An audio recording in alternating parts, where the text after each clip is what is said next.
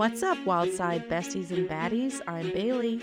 And I'm Chelsea, and we're here to walk you through the wild sides. From homicides to hosticides and everything in between. We're so glad you're here, so buckle up and enjoy the ride. What's up, Wild Side? It's Wild Side Wednesday. I hope that you're having a great hump day. Hump day. As always, we want to say thank you to Denise and Connie for leaving us a review and a like on Facebook. We really appreciate you. You guys are going to have to be patient with me. Some of these usernames on Apple are, I'm just going to try to guess, but Hilo Fijo 55. And then also a super special shout out to Husky. I think he's had to endure some getting him pushed out of his comfort zone, but he left us a great review, and we love you, Husky. We sent him for Christmas, we sent him a Wildside blanket, and it was like #1 fan, and he was like, dude, it was great. He really has been such a great support. And then also, we wanted to remind you guys, next week is going to be our interview week. And we're so excited. So this is going to be the interview with Bailey Dr. Feldman. Yes. He is the expert in factitious disorders, Munchausen by proxy abuse, and then a survivor, Jordan Hope. And Jordan is a survivor and an expert. And so it's going to be a really interesting conversation. It was a really cool interview. You know, Bailey and I talked about it where we are struggling with wanting to really show that we are genuinely excited about this stuff without you guys thinking that we are just making this all up, how excited we are. But literally every single interview that we have done, we are just like, these people are amazing. Like, y'all are the GOATs. This is so cool. So I hope that you know that these interviews really are that cool. Like, you are going to be smarter, better, all those things because of it. And then also, we are going to be having interviews that are going to be dropping here over the next few weeks. I mean, we have a criminologist. We have a cognitive forensic psychologist. What? Who's the coolest We dude have a ever? Oh, dude, he was amazing. Dr. K. Oh, Dr. K was awesome. Dr. Penn was awesome. We have everybody's been awesome, honestly. We have the coolest zoologist who's like writes and knows about cannibalism from like the zoology aspect of cannibalism. So amazing. And then we also are going to be having retired FBI profilers. Yep. I'm kind of blown away at how many people are just like, yeah, I'll interview. And then like, Mr. Crosby. Yep. We've got a criminal defense attorney who's agreed to come on. We've got a false confessions psychologist who specializes in false confessions. I'm trying to get in touch with the Innocence Project to talk about wrongful convictions. I mean, we've got a lot of cool stuff that we're trying to line up throughout the year. Yeah. So if you are fellow, geek out nerds like us, and you have a tribe of geek out nerds like us, let them know. We have seriously some of the coolest, most just mind-blowing interviews. Yeah. Now, Bailey's obviously more well-versed in this stuff than I am, but both of us truly walk away from these interviews and we're just like, I had no idea. That is amazing. So, like I said, if anybody out there knows a retired hostage negotiator, I have my hopes for that. We're going to try to get in touch with some organizations that work with sex trafficking. So, yeah, we've got a whole bunch of stuff that we're really working on. So, yeah. Or if you guys have a topic that you're like, I kind of have heard about this, but I don't know much about it. Or you're like, I have heard about this and I want you guys to cover it. Just point us in the right direction and we'll see what we can do. Yeah. So thank you guys again for the support. And we think the interviews are going to be really, really cool. So if true crime If the stories aren't really or the cases aren't really your jam, then hopefully the interviews are. So, Mhm. Mhm. yeah. Well, today, Chelsea, I am so excited because what kind of cases do you love? We just talked about it not too long ago, and it's like a newer identified kind of umbrella. I mean, I like brain scans. You like white collar crimes. I like white collar crimes. How could I forget this? This is actually a white collar turned red collar crime. Ooh, ooh, ooh, I forgot that's my all-time favorite. I know. This is what happens when you get close to 40 is you forget the stuff that you say, like, a day ago. Yeah. Ooh, I'm so excited. Chelsea loves white collar and red collar crimes, I love them and so much. I have a really awesome red collar case for you guys today. Are you gonna talk about what red collar means and what white collar Nope. means? Nope. Okay. Do you want me to kinda do a quick rundown of what that means? Well, I think it will explain itself, right? it'll explain itself. Okay, Yeah, because I have like a little conclusion at the end of this. perfect. And for some reason, I keep finding cases from the 80s and 90s, and I have learned that these are my favorite decades for true crime cases. Okay, but I think statistically, honestly, I was reading something the other day, and I think crime really was peaked in like the 70s and 80s. I think 80s Yeah. were kind of a really high point for crime. I don't know as to why. Maybe we can get a sociologist to explain to us why there was so much criminal activity in that time. But yeah, there's a lot happening in Yeah. the 80s and Well, early they're 90s. my favorite episodes. Like anytime somebody has a good solid 80s or 90s time frame true crime case, I am in it to win it. Mhm, So if that's not your thing, sorry guys, but it just happens. It just happened to kind of be back to back, but I mhm, still think it's pretty cool. mhm. Are you ready for some true crime? Yes, I am. Or Okay. or is it singing? Is it a singing true I crime? was trying to do like a Space Jam vibe, Mm. and then you came out with the Sound of Music vibe. Everybody get up, it's time to jam now. Yeah, We much got some better. true crime going on. Welcome to the podcast. It's your chance. Do your dance at the wild side. There it is. Uh-huh, uh-huh, uh-huh, uh-huh. All right. So this story takes us to New York. New York. I'm walking here. All right, let's do this. So, on one warm evening on April 12th, 1982, in the heart of Manhattan, Mm? 37-year-old Margaret Barbara finished work for the day and was walking to her car, which was parked at the West Side Pier 92nd parking lot. When she got to her car, she tried to put her key in to open the door and found out that it was jammed. So she walked around her car to enter from the passenger's side.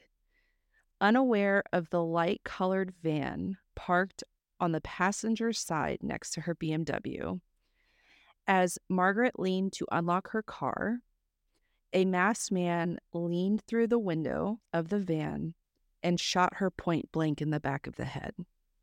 Margaret was dead before she hit the ground. Shut up.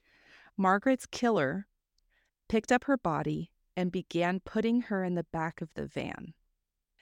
As this guy was loading her body into the van, three employees who had just gotten off of work, Leo Kuranuki, 54, Robert Schultz, 58, and Edward Benford, 55, were walking to their nearby parked cars. This startled this masked assailant. Margaret's killer shouted at the men, yelling, "What did you see?" The masked assailant ran to the nearest CBS employee and shot him in the head at close range. The other two CBS employees took off, but the killer caught up to them, shooting each of the remaining two witnesses in the back of the head, killing them instantly. What in the Mad Max is going on around here? So we're dealing with four bodies in the span of like 3 minutes. Autopsies would later determine that Margaret Barbara and Leo Karanuki, 54, were both shot from a distance of at least 12 to 18 inches. Edward and Robert were shot with a gun touching or almost touching the skull, so almost execution style. Oh my gosh. Within literal minutes, this normal, everyday West Side parking lot in the middle of Manhattan saw 4 brutal executions in quick succession. This unidentified killer hurriedly stuffed Margaret's body into the van, slammed the doors, peeled out, and disappeared into rush hour traffic. He didn't take the other bodies? He just left No. those other bodies there? Yes. Yes. And this is like late afternoon, middle of the day parking lot. You better tell me that there are drugs involved in this case because that fool is There are 0 drugs involved in this case. what? So, what's wild is that all of this took place, oh, I just said that, in daylight, perhaps unbeknownst to the assailant. There were other people in the parking garage at that time who witnessed the horrific series of events, and not just the 3 CBS employees that he executed. Okay. There was a 4th CBS employee, Angelo Sticca, who was trying to catch up with the 3 of his buddies, the 3 guys who were shot, Mhm. when he heard popping sounds. He was about 50 feet away when he witnessed the massacre of his colleagues and fled to his car. Crap. There was also reported that there was a parking lot attendant who was a witness as well. And so you're going to see how this is all going to make sense in a little bit. Right. You're painting. You're Bob Rossing this picture Yes. for us. Happy Just no little happy little accident. trees. Yeah. So within seconds, 911 operators were being flooded with calls about the incident in the rooftop parking garage. Detectives quickly arrived on scene and were met with a pretty gnarly sight. There were multiple bloodstains on the pavement, 3 dead bodies with 3 spent .22 caliber shell casings close by, a pair of sunglasses, and shoes scattered all around the pavement. It was apparent that this was an absolute slaughter. There were shoes? Shoes. Like they fell out of their shoes? Yes. Okay, but I have heard of this happening. Like I don't know where it was that I read that a lot of times it's like people will be shot out of their shoes. Like that's kind of a thing apparently. Yeah, and I think we talked about this in the Melody Roar one with people Oh, missing their shoes. Like, yeah. it's real, it creeps me out. Yeah, well, and it was also in the Bayou Strangler. Oh, yeah, the Remember? shoes. The shoe Yeah, thing. yeah. So the next morning on April 13th, Margaret's body was found dumped in an alley in lower Manhattan with a single bullet wound to her head. Investigators were quickly able to positively identify the body as 37-year-old Margaret Barbara, and based off of the evidence that they had so far and the eyewitness accounts, all 4 victims were shot execution style. And so what police inferred from this is that this was a professional hit job. I mean, wasn't hit jobs in the 80s like the go-to? I mean, like I said, I'm pretty sure that it's in all of the Mark Wahlberg movies. Yeah. Yeah. So the question is, why would someone attack a woman in daylight, shooting her point blank range in the back of the head, then brutally execute 3 other witnesses on scene? They weren't sure if these individuals were all targets. They weren't sure if Margaret was the target. These cops are just like, this is wild, right?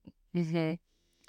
There were no reports of it appearing to be a robbery gone wrong, and there were no reports of a crazed ex-lover of Margaret's. Mm. What investigators quickly learned after identifying the body as Margaret Barbara is that there is an eerie coincidence. Oh. Margaret was actually the second victim of a similar crime, and with this victim shared a link. Just 3 months earlier, on January 5th, 1982, Margaret's coworker, 46-year-old Jenny Sue Chin, was abducted in Ridgewood, Queens by a masked assailant after Chen was leaving Margaret Barber's apartment. So she had her colleague Jenny who Mhm. is visiting her at her house, Margaret. Right? Jenny leaves, is abducted from in front of the house, and since then has not been seen. Like, to this day? I'll get there. Oh gosh. Okay. Oh, my mercy. Two Oh, witnesses, my I mercy. know. Two witnesses saw an assailant in a ski mask come up behind Jenny and shove her into her own station wagon. I have a quick question for you.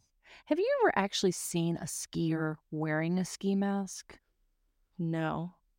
Why do they call them ski I masks? think they used to be ski masks until the robbers took them over and skiers were like, "Screw you, man." So they had to create their own. The skiers were like, "We can't have anything nice, can't have Yeah, nothing." can you imagine like 12 of those guys going down black diamonds, like going 30 miles an hour on their skis with ski masks? That is a True Lies. That's an Arnold Schwarzenegger Arnold Schwarzenegger True Lies movie. And the only thing you'd be missing is Tom Cruise running in the background. Goosh, No. goosh, goosh, goosh, goosh. Yeah. So again, two witnesses saw an assailant in a ski mask come up behind Jenny, shove her into her own station wagon. He then entered the driver's side and drove away. Jenny's vehicle was discovered abandoned 9 days later on West 36th Street in Manhattan. When Jenny's car was discovered, she was absolutely nowhere to be found. All that was left behind were bloodstains in her car Mm. and 22 caliber shell casings. Ooh, same caliber. So what are the odds that two women who were colleagues, who knew each other, both met violent fates only 3 months apart? I think that's not coincidental. Yeah, it's definitely not a quinky dink. So investigators thought the same. How is it that we now have two women who knew each other, worked together, both were assassinated by a man in a mask and shot with a 22 caliber gun? At this point, there were two leads for investigators to run with. One, getting the shell casings at both crime scenes and running ballistics to see if they were fired from the same weapon. And two, talk to the common link, obviously the two women's shared employer. The first lead proved fruitful. Ballistics found that the 22 caliber shell casings from the parking garage slayings and the one recovered from Jenny's car were in fact all fired from the same weapon. Well, you think they were, but thanks to Dr. K, Yeah, I was literally thinking that. I was like, how do we know? how do we know? Thank you, Dr. K, for turning us into the ultimate cynics. Yes. I'm going to send him this episode and be like, you Yeah, ruined you science for ruined. me. You ruined it. You ruined our lives, Dr. But you're K. amazing and you're beautiful and thank you. Yeah, absolutely. 100%. So we now have five victims. So the three CBS employees, Are you saying Margaret, CVS as in like the drugstore? CBS as the network. Oh, as in the network. CBS, yeah. Gotcha. Okay. So now we have five victims that were all killed by the same masked assailant. Why? Drug. Drugs. Mm-mm. Working on their second potential lead, Margaret and Jenny's shared employer, the Candor Diamond Company. It was identified that Margaret was a secretary for Candor, and Jenny was the bookkeeper. What's more is that when investigators were digging into these two women's lives to figure out why they would be a target of such a horrific attack, Embezzlement. they found something startling. Fraud. In April of 1982, just a month before her death, Margaret Barbara had recently pled guilty in a federal district court in Manhattan to conspiracy to commit fraud. Well, I guessed it right. I said fraud. You did. Um, do you want to take a guess involving what? Embezzlement. Yep. She was involved in a $6 million finance fraud scheme at the Candor Diamond Company where she worked. Dang. The Candor Diamond Company was thrown into involuntary bankruptcy after its primary lender, the John P. McGuire Company, discovered that Candor had been using phony invoices for collateral for loans. Hmm. What's even more is that Margaret had agreed to testify as a witness at an upcoming trial before the federal grand jury. Oh, man.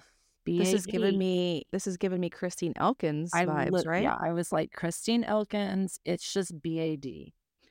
So she had already testified at a closed hearing, and now, only 18 days prior to her murder, she had agreed to testify at the upcoming trial as a witness against her own company and against her own former employer, Erwin Margolis, at Candor. I feel like something I should start putting on my resume for a future employer is like, and I'm not smart enough to commit fraud. Oh, right? But said anybody who actually would commit fraud, so that might backfire on me. But seriously, I'm like, how do you launder money? How do you embezzle? Like, how do you do this stuff? Did I ever tell you the time that I was like this minion in the addiction field? It was like my first job in the addiction field. This was years, 15 years ago. And the CEO of the company pulled me aside and threatened to fire me and or sue me for embezzling via paper. What? So I had gotten permission from a boss to do schoolwork, and I had printed Oh, some paper for school, I do remember this. and it accidentally printed like 300 pages. I do And the front remember. office secretary like snitched on me. And I wasn't trying to keep it a secret. Like I didn't mean to. And I recycled the paper. I used it because it was just anyway. So she pulls me aside and I was just like, "Hey, I'm really sorry about the whole printing accident." She was like, "You're lucky that I'm not suing you for embezzlement." Mhm. And so now when people are like, "What's your career been like?" And I'm like, "Let me tell you something. People are toxic." And they're like, "Why would you say that?" And I was like, "Well, let me tell you." So, I almost had a record for yeah, for embezzlement because I printed too embezzlement. much paper for college. You're like, "Sister, I'll buy you a $26 ream of paper." I told her, I was like, "You can take that out of my check if you need to." She was like, "No." And I was Yeah. like, "Well, then why are we here? Like, Oh, what are we doing?" Right? I'm sorry, Susan. Yeah. I Shit. apologize. So, okay, getting back to the case. So now we know that Margaret Barbara was a federal witness against her employer and that Margaret was executed by a masked man in a light-colored van. Mm. What's more terrifying is that after her colleague Ginny's disappearance in January of that year, Margaret's brother shared with reporters that she was terrified. So Jenny happened in January, and then Margaret was the following April, just what, 3 months later type of Yes. thing. Is that Yes. correct? Okay. Yeah. Very quick. According to Lee Comegee's article, Margaret had moved into her brother's home in Pennsylvania for 2 weeks in January after Ginny's disappearance. And she stayed there for a couple of weeks. And in February, she stayed there for 3 or 4 days. And again in March, she stayed trying to get herself together to get another job. Margaret's brother said the last time that he saw Margaret was on March 17th, 1982.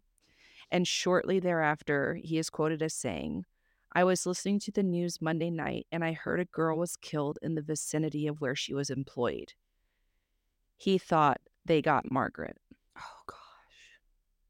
Oh, that So gives that's me how he found chills. out. Yeah. Like, literally gives me chills. So just days after finding Margaret's body, investigators began to hone in on one suspect in particular, Donald J. Nash. Okay. New York police and FBI officials gave this account of how they were led to Nash, who was using the alias of Mr. Bowers. Oh, So when you hear me say Nash or Bowers, it's the same person. interchangeable. Okay. Yeah. Police had obtained the application forms of all the people who had rented a space in that parking garage and compared them with the application forms that had vans on those application forms Mm. and the application forms from the month of April. Mm. Lo and behold, Mr. Bowers, or Donald Nash, had in fact rented a space on April 6th for a month for a van that resembled the getaway vehicle. Huh. Apparently, Nash's van was the only one that matched the description given by a witness. And we're also going to be interviewing like eyewitness testimonies and how Oh, that's like nothing. So yeah. it's interesting. Yeah. Yeah, get ready for that bubble to be popped as well. Yeah.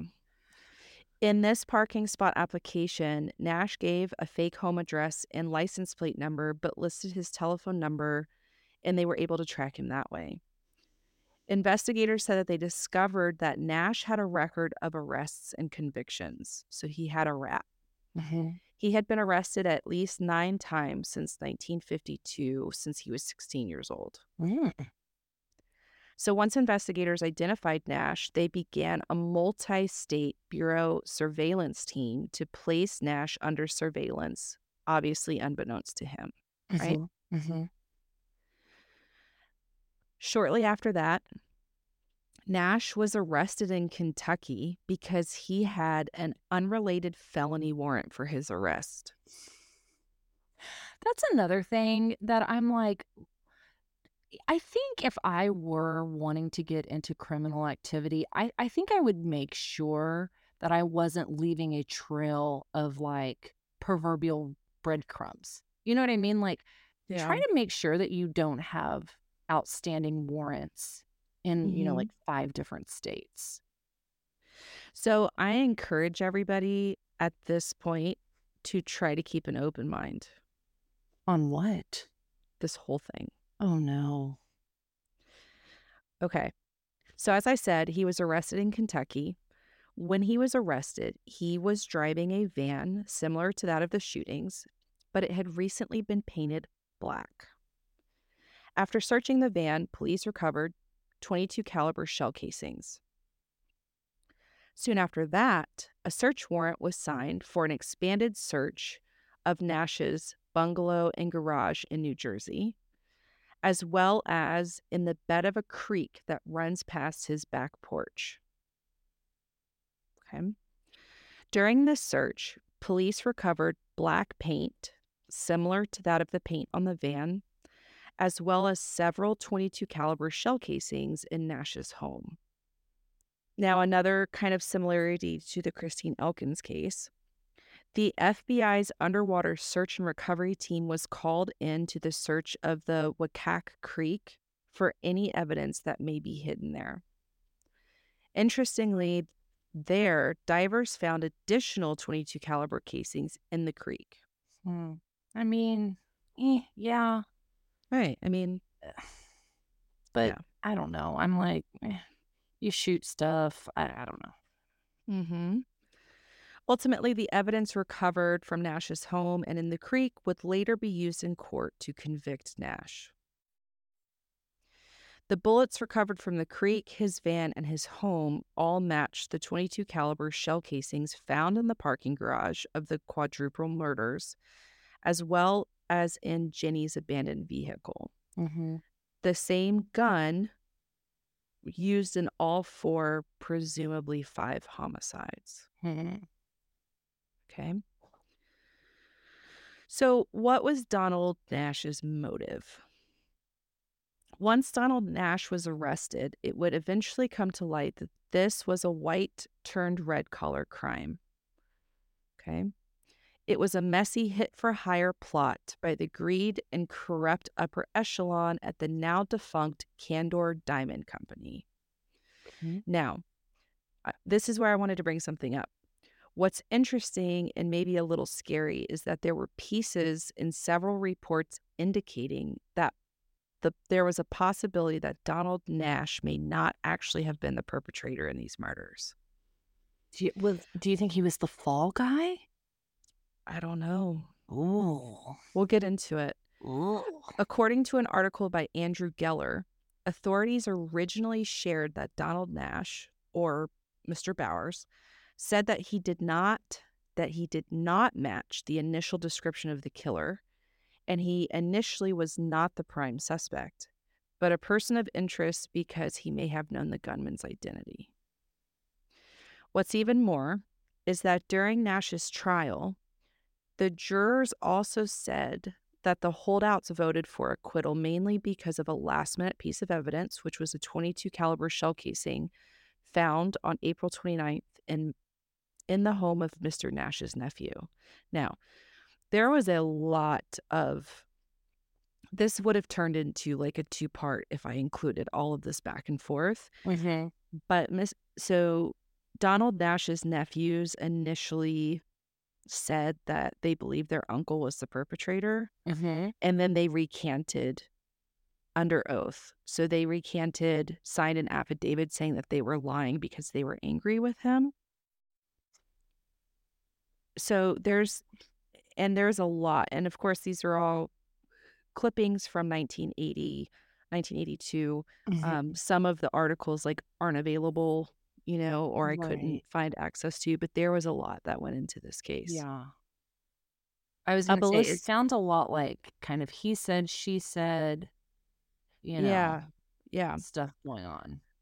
A ballistics expert testified that the casing, along with three others found on Mr. Nash's property, had been fired from the same gun that killed the four people in the parking lot. But according to an article by Selwyn Robb, some of the jurors believed the cops had planted the last shell. Oh.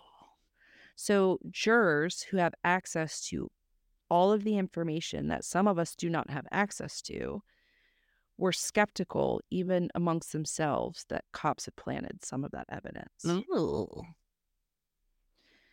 What's even more is the tire tracks found by Margaret Barbara's body did not match the tires on Nash's van. Well, hey. Hey. Yeah. Also, to my knowledge, the murder weapon has never been found, even though divers scoured the creek behind Nash's home for hours. So they never found the actual gun, Mm. Just the casings. just the shell casings. Yeah. On the other side of this coin, however, it was reported that Nash was linked to the crime through bloodstains and hairs found in the van and on Margaret Barbara's body. However, Nash's attorney, Mr. Hockheiser, argued that the forensic evidence was inconclusive and Nash was half a mile from the pier only minutes after the shootings, and that because Nash was partially blind, he lacked the physical ability to commit the crimes. What? Isn't this Wait, crazy? what the I was gonna say, what was his do we know what his alibi was? Nash's defense team did not present any expert witnesses to challenge the forensic testimony, and Nash did not testify himself either. Mm. So, when you guys listen to our interview with Dr. K, like his job literally is to research human bias in Mhm. forensic science. And Mhm. he basically says forensic science isn't as black and white as we all thought it was, Mhm. especially things like handwriting analysis and ballistics. Mhm. And this is the 80s, right? Right. So this kind of put a whole new lens for me after talking with Dr. K about this case. Mhm. Not about this case, but it puts a new lens on this case after talking to Dr. K. Mhm.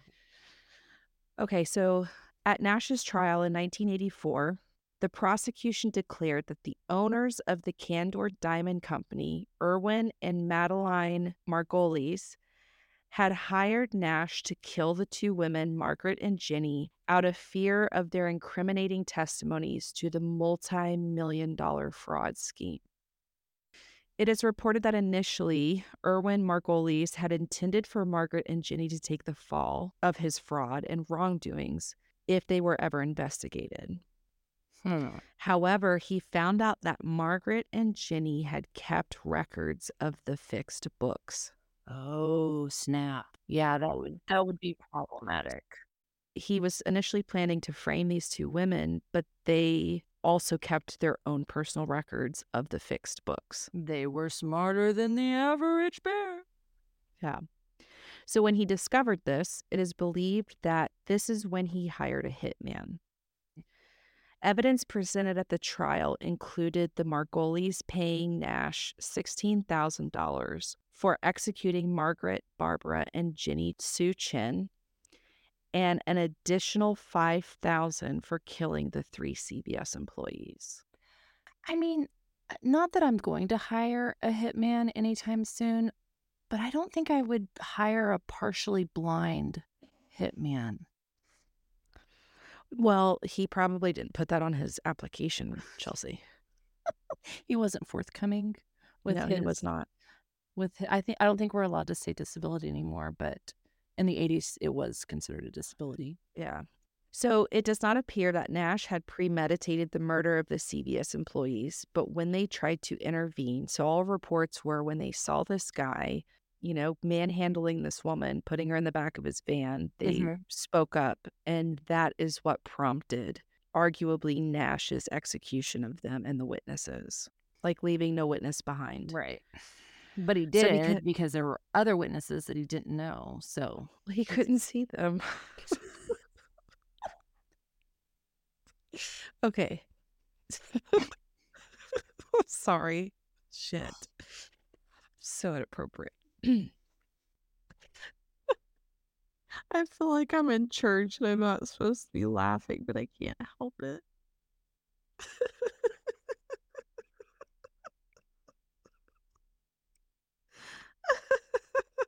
Okay. So, because of that mess, Erwin Margolis had paid that additional 5,000 for the three murders of the CBS employees. So it wasn't planned, but he ended up paying in compensation for it. he paid after the fact? Yes. Oh. It was identified during Nash's trial that on the evening the murders occurred, Donald Nash had sat quietly in his van for Margaret Barbara to get off of work. Now, this is the creepiest thing. Wanting Margaret to enter her vehicle from the passenger side so it would be easier for him to kill her and abduct her, he jammed the lock on the driver's side with thin wooden slivers. Mhm. So he stuck wooden slivers in her keyhole, so she had to walk around the other side. I think they're called shimmies. It said slivers. I mean, I did major in carpentry, but whatever. So, just so you guys know, if your driver's door is ever out of commission and there's a car parked on the passenger side, do not enter into your car from the passenger side. You walk away, This is more for the people who are still driving cars that you have to manually unlock. whatever the case is. Mm. Whatever You the do have case a is. lot of phobias around vehicles. I do. Remember when you were like, I just know that someone's going to cut my Achilles tendon from underneath a parked vehicle? Yeah. Didn't you used to look under your car? I still look in the back seat of my car. Yeah. Is it from the Urban Legend movie? I don't remember. I just always look in my back seat because I'm always thinking that someone's laying back there. Turn around every now and then. So after he jammed her lock on her driver's door, he loaded her in his van and then dumped her approximately 6 hours later, where she was found the following day, as we had talked about. Following a lengthy trial, Donald Nash was found guilty of executing Margaret Barbara and murdering the three CBS employees using a .22 caliber pistol. He was also convicted of conspiring to kill Jenny Sue Chin, the former bookkeeper at Candor. Sadly, to this day, Jenny's body has never been found. Jenny's body has never been found? No. Dude, start looking in 55-gallon drums. Yeah. It's probably in a drum somewhere. Because again, I think that's what they did in the 80s. According to the Dengrove collection write up at UVA Law, Nash's prosecutor brought a grocery cart to court filled with forensic evidence, such as hair samples, a bloody bed sheet, and shell casings. I should say it's not Nash's prosecutor, the prosecutor at Nash's trial. Oh, okay. Yeah. So apparently, again, I think there's a lot of information that we don't know Mm-hmm. that only was privy to the people directly involved in this trial. Mm-hmm. You know, that's what we have. So on May 24th, 1983, Nash was convicted of 4 counts of second-degree murder and a single count of conspiracy. He was sentenced to 100 years in prison. Though this was a known case of murder for hire, Nash was the only person to have been indicted for the killings. Now, just kind of like as an interesting additive here, 10 years after Nash went to prison in 1994, he would again be charged with homicide. This time it was for a fellow inmate. While incarcerated at Auburn Correctional Facility, Nash used a foot-long piece of wood embedded with several side-by-side razor blades to attack another prisoner, Roy Tucker, who was 46. Tucker would later die from his injuries. Dang. So even though there may be some question as to Nash being the right guy in the actual murders that he was convicted of, he did kill a man in prison, so legally speaking, kind of that point is moot now, right? Yeah. Yeah. Donald Nash passed away in prison on June 2nd, 2016. Now, I'm sure you guys are asking, what about Erwin Margolis and his wife, right? Well, that's what I wanted to ask. Yeah. So, Erwin Margolis and his wife Madeline, they subsequently pled guilty to the fraud charges. Can I just say that I really love the name Madeline, though? I just think it's Mhm. such a pretty, like, why are you a criminal, Madeline? You have a beautiful name.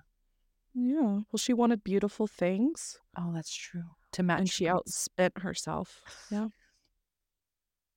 She was trying to live above her means. Yeah. She had champagne taste with a beer pocketbook, apparently. Boo.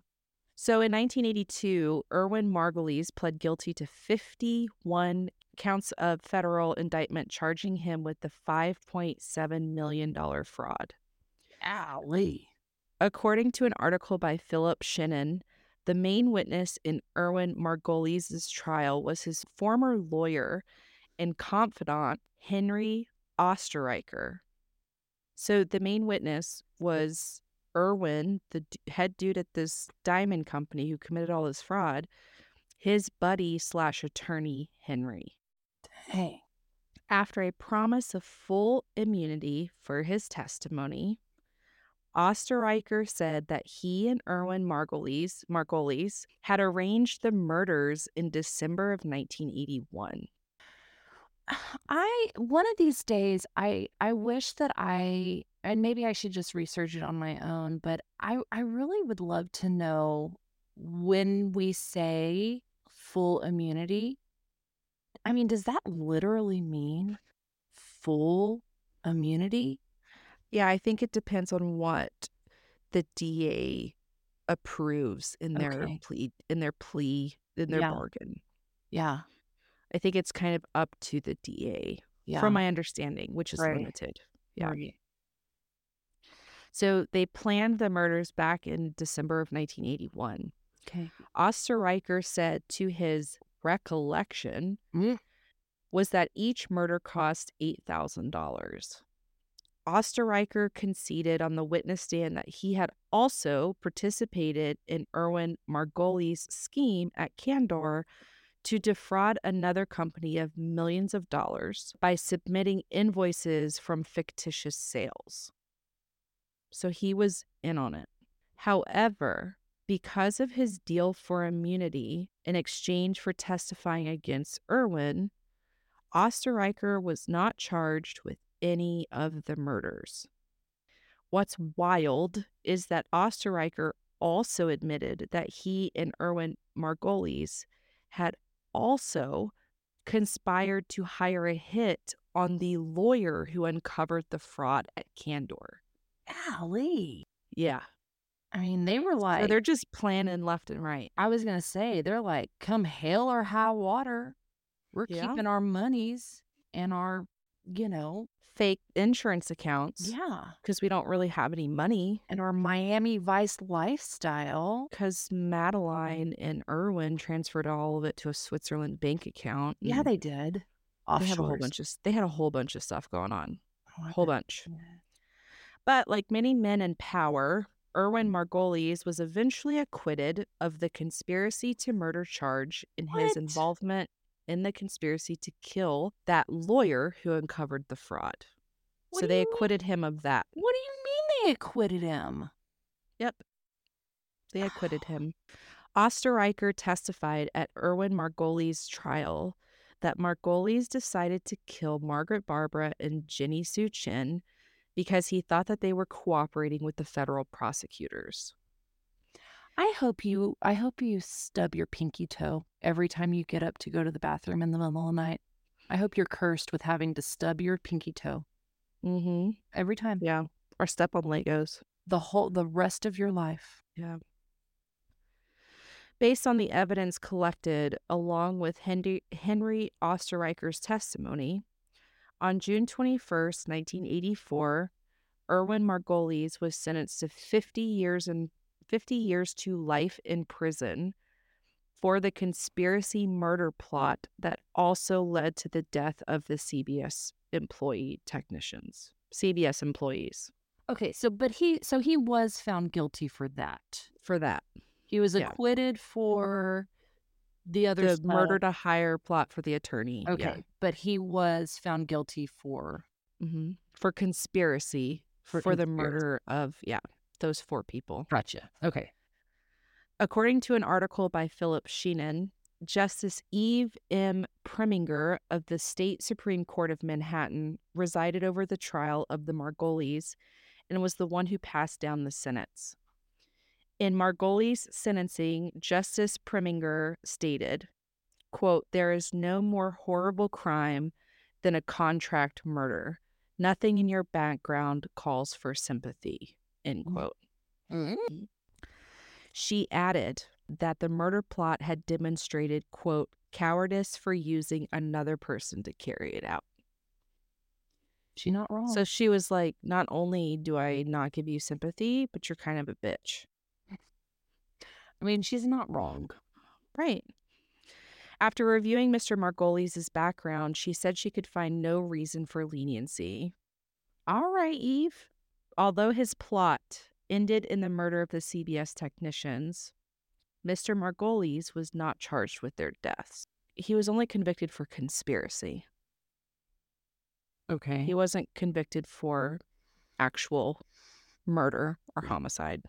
Okay. Well, because he didn't physically carry it out, Right. right? Is that how that works? I guess. Yeah. I mean, as far as I know from watching, crime shows, but that's about it. Yeah. Like just because you plan something doesn't mean you execute it. No pun intended. You know what Yeah. I mean? Like I think that falls on the hands of, I guess, Nash, right? In this case. Yeah. hmm All right. So, although this was kind of only a 50-year prison sentence, it was essentially a life sentence for Irwin because this was on top of the 28-year prison sentence for his involvement in the fraud at his diamond company. Oh, okay. And I think he was in his 50s Yeah. ish at the time when this happened. Yeah. Erwin Margolis' wife, Madeline, was sentenced to 3 years for her involvement in the fraud scheme. Madeline. What's so unfortunate is that this arguably could have been prevented. Margaret Barbara's mother, Jacqueline, believed that Margaret had not been sufficiently protected as a federal witness. During the investigation into Margaret's death, investigators discovered that Erwin Margolis, her boss at Candor, had found out that she was a cooperating witness with which led to her assassination. Mm. Court records indicate that former U.S. Attorney Stephen Schlesinger had disclosed Margaret's identity to Margolis's lawyer. Oh no. Remember this guy, Henry Osterreicher, who had been dirty from the jump. According to UPI archives, following Margolis's conviction for murder, Jacqueline filed suit alleging that Schlesinger caused Barbara's death by revealing her identity as an informant. mean, However, as I'm sure it's no surprise to us, the Second U.S. Circuit Court of Appeals threw out her lawsuit in December of 1987. They ruled that Schlesinger had immunity from suit for actions taken in his official capacity as an assistant U.S. attorney. I mean, seriously, I can understand why people are like, I don't trust the system. Like you do. You hear these stories and you're just like, and I Yeah. think obviously like you have big wins and you have where the system does the right thing and blah blah blah. But you do hear the other side of it, and I can see Oh, where sure. people are like, why would I trust this system? Yeah. So, unfortunately, that lawsuit went nowhere. As far as Jenny Soo Chin, sadly to this day, as I said, her body has never been found. But due to the bloodstains in her vehicle and her disappearance, she is considered deceased. Mm. It is believed that Jenny Soo Chin and Margaret Barbara were the primary targets, and the three CBS employees, Leo Karanuki, Edward Binford, and Robert Schultz, were unfortunately collateral damage. And they were all killed in this murder for hire plot conjured up by Erwin Margolis and potentially carried out by Donald Nash. Hmm. Arguably, there were many entities involved in solving this case: local law enforcement officers, federal law enforcement officers, eyewitnesses, ballistic experts, underwater criminal investigators that recovered evidence. Hmm. The CBS murders, as this case is known, is one of the better known cases that fall under the red collar crime category. Yeah. Essentially, when crimes that begin as white collar, such as insurance fraud or embezzlement, but become violent and deadly. Yeah. An American author, Richard Hammer, wrote a book titled The CBS Murders, and he wrote that in 1988, and it does a really deep dive into this case.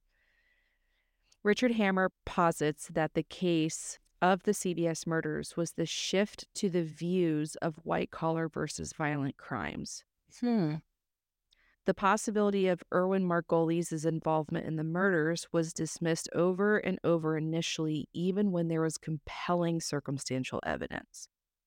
So he essentially is saying, like, this was a big case that started to shift the mindset of white collar crimes not being violent or turning violent. Oh, which that to me, I'm kind of like, I feel like throughout history, we've witnessed a ton of examples of quote unquote white collar or upper crust crime that Yeah. turns violent. I mean, I feel like isn't that what But every I think, like, single socially at that time and true. even judicially speaking, and that's what he was saying in his book is even though there was a lot of circumstantial evidence pointing to Erwin Margolis's involvement, Mhm.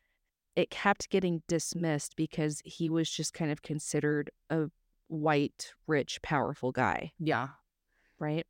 So Well, again, this shows how historically white collar crime and murder have been two separate crime categories, at least socially and legally speaking, right? mhm, They kind of put them in two different boxes. mhm, It was a belief held by many law enforcement officials, especially back then when murder didn't fit the profile of a white collar criminal. right.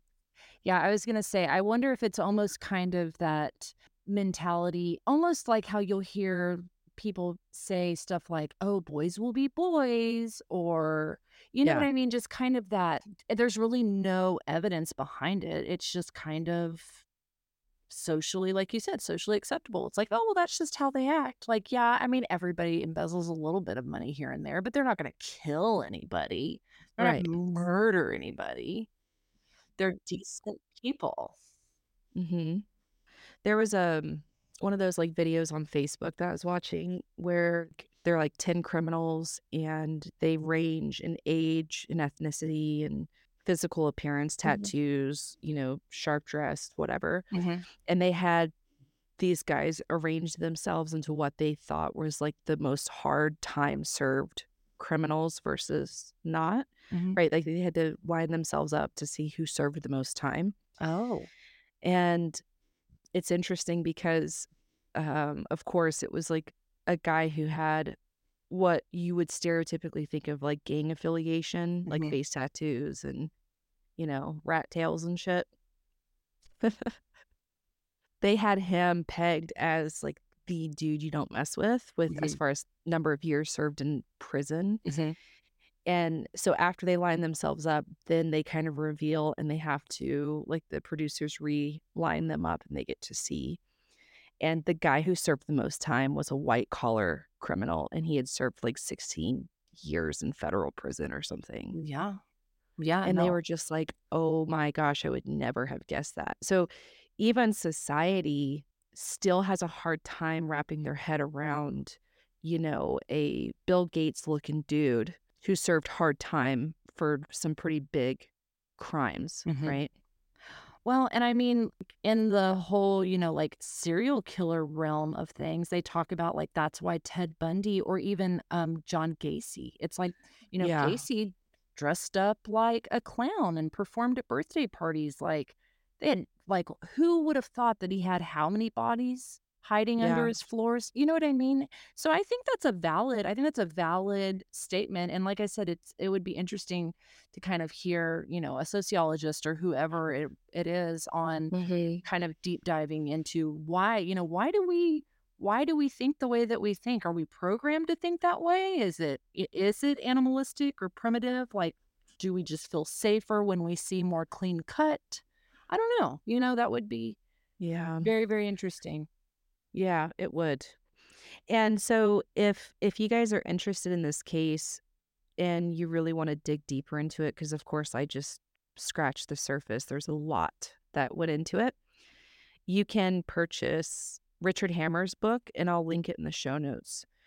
The book is really cool about obviously covering the case, but kind of creating a stepping stone to the understanding of how now this new niche of criminal crimes known as red collar, Mm, right? mhm. Yeah.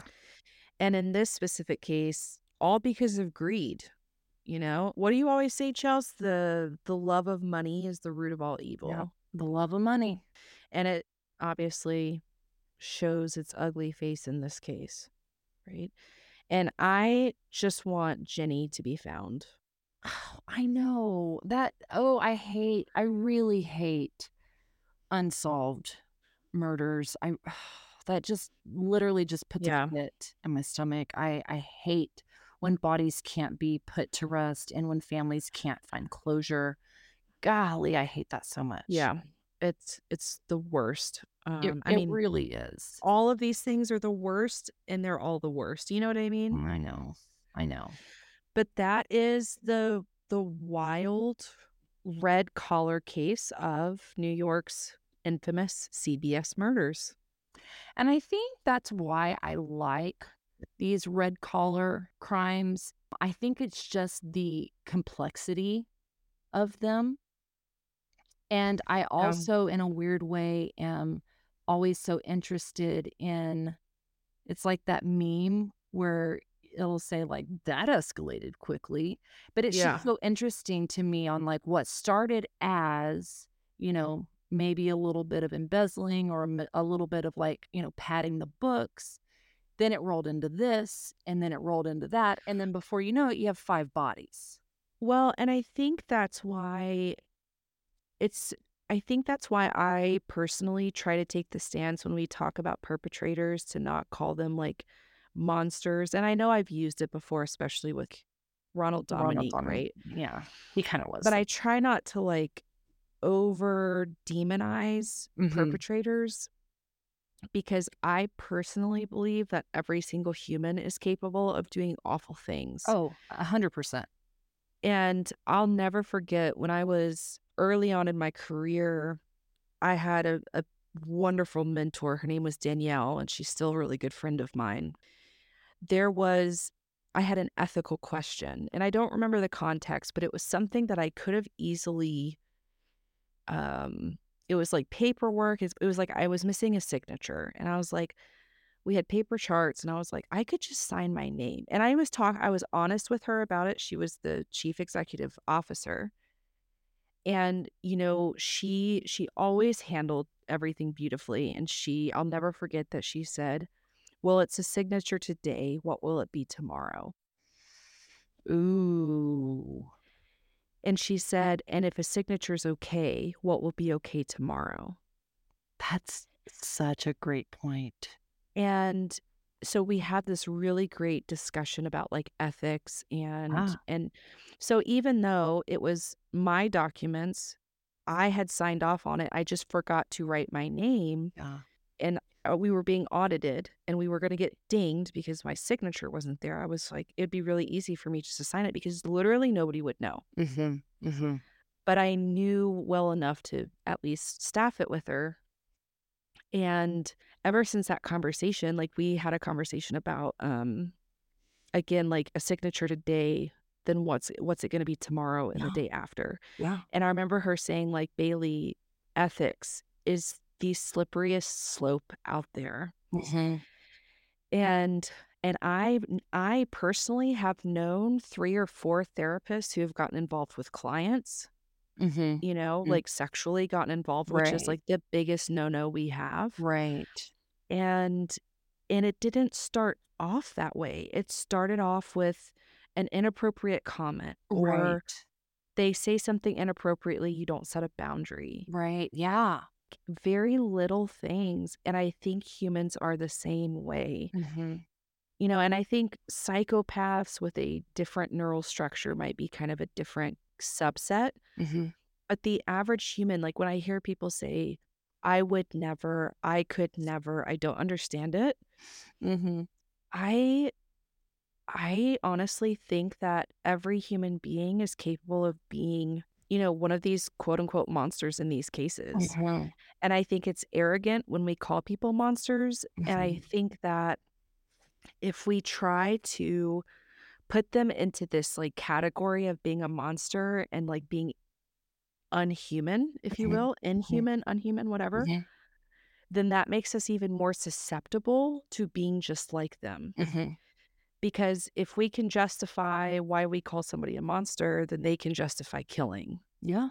Well, and I think, I mean, I'm pretty sure Rick Ross had made a comment where he was like, don't ever think that it would never happen to you as far as getting involved in a cult, you Oh, know? yeah. And I when I was subbing for a 7th grade history class, it just so happened that I was showing them a video that was, what we were doing that day, but it was this video, it was on, I think it was How the US Was Built or What Made Us or one of those History Channel Right. shows, and the part that we were covering was the Donner Party and the Mhm. cannibalistic happenings Mhm. of the Donner Party, and I kind of did one of those quick pep talks, if you will, with the 7th graders where I was like, "Before you start pointing fingers and saying like, 'Oh, these people are monsters. How could they eat somebody else?'" I was like, "I don't think any of you have ever been put in a situation where you're snowed in for 5 months." You know what I mean? Like, so For sure. it's very, very easy for us in the comfort of our ivory towers, to say, "Oh, I would never forge a It's si." the illusion of It safety. is, 100%, and Yeah.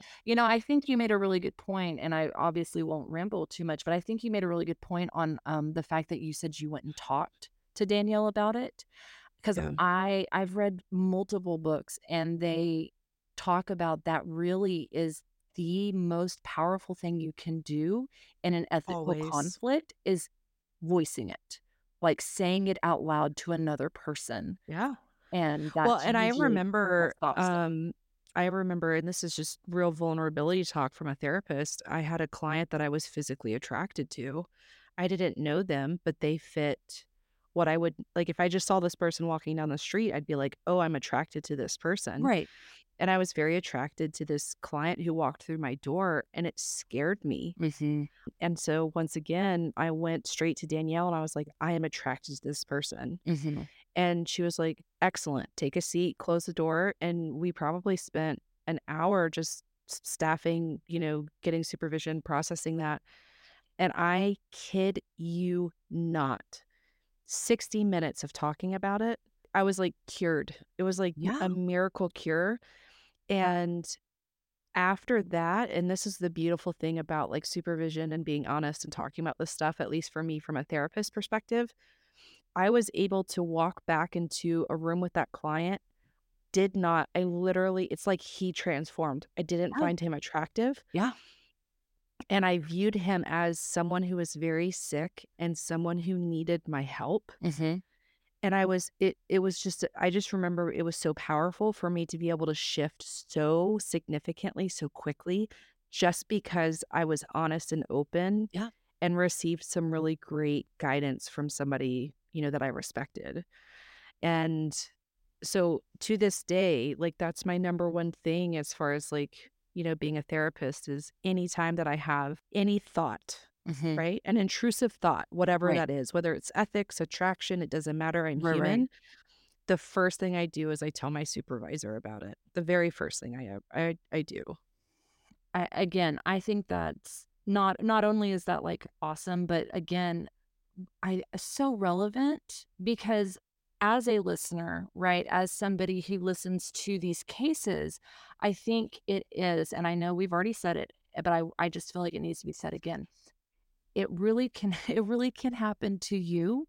Oh, so easily. And like you said, if forging a signature, your own signature, like if that's okay today, what's going to be okay tomorrow? Yep. And I think that's a great reminder for all of us when it's like, it's a little white lie. It's just a little cut off the edge, 100%. because I truly believe I'll say that's my main point is that's kind of why I love red crime is because I don't think it ever starts out with violence. I think it literally starts with a slip of the pen, a tuck that underneath a folder somewhere. I think it, and 9 times out of 10, probably innocent, 100%. probably totally innocent, Yeah. but it grows. And with good intentions. It usually does. It starts off that way too. But anyways, I mean, I think we could have a whole TED talk about this, Yeah.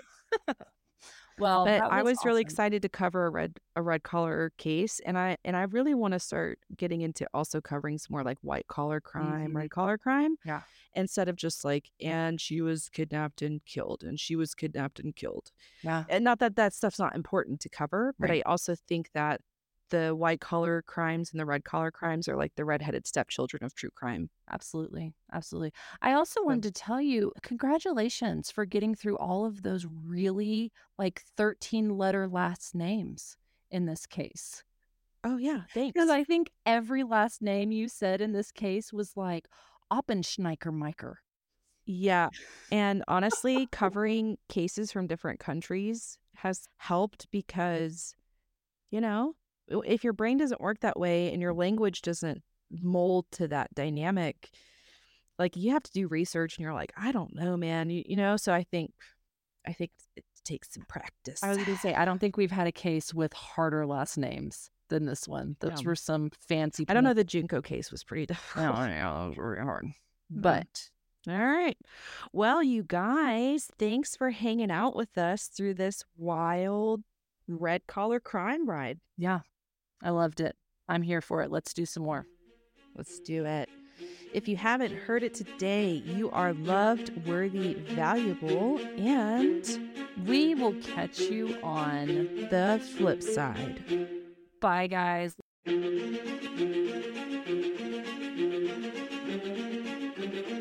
Hey, Wildside Tribe, don't forget to follow us on Instagram and Facebook at Wildside Podcast. Make sure to tune in on Wildside Wednesdays. New episodes will drop each Wednesday at 6 a.m. Eastern Standard Time. We would love to hear from you, so if you have a wild case recommendation, email us at wildsidepodcast@gmail.com. That's wildside with a C. Or share your thoughts in the comments below. As always, if you haven't heard it today, you're loved, you're worthy, and you're valuable. And we'll catch you on The flip side.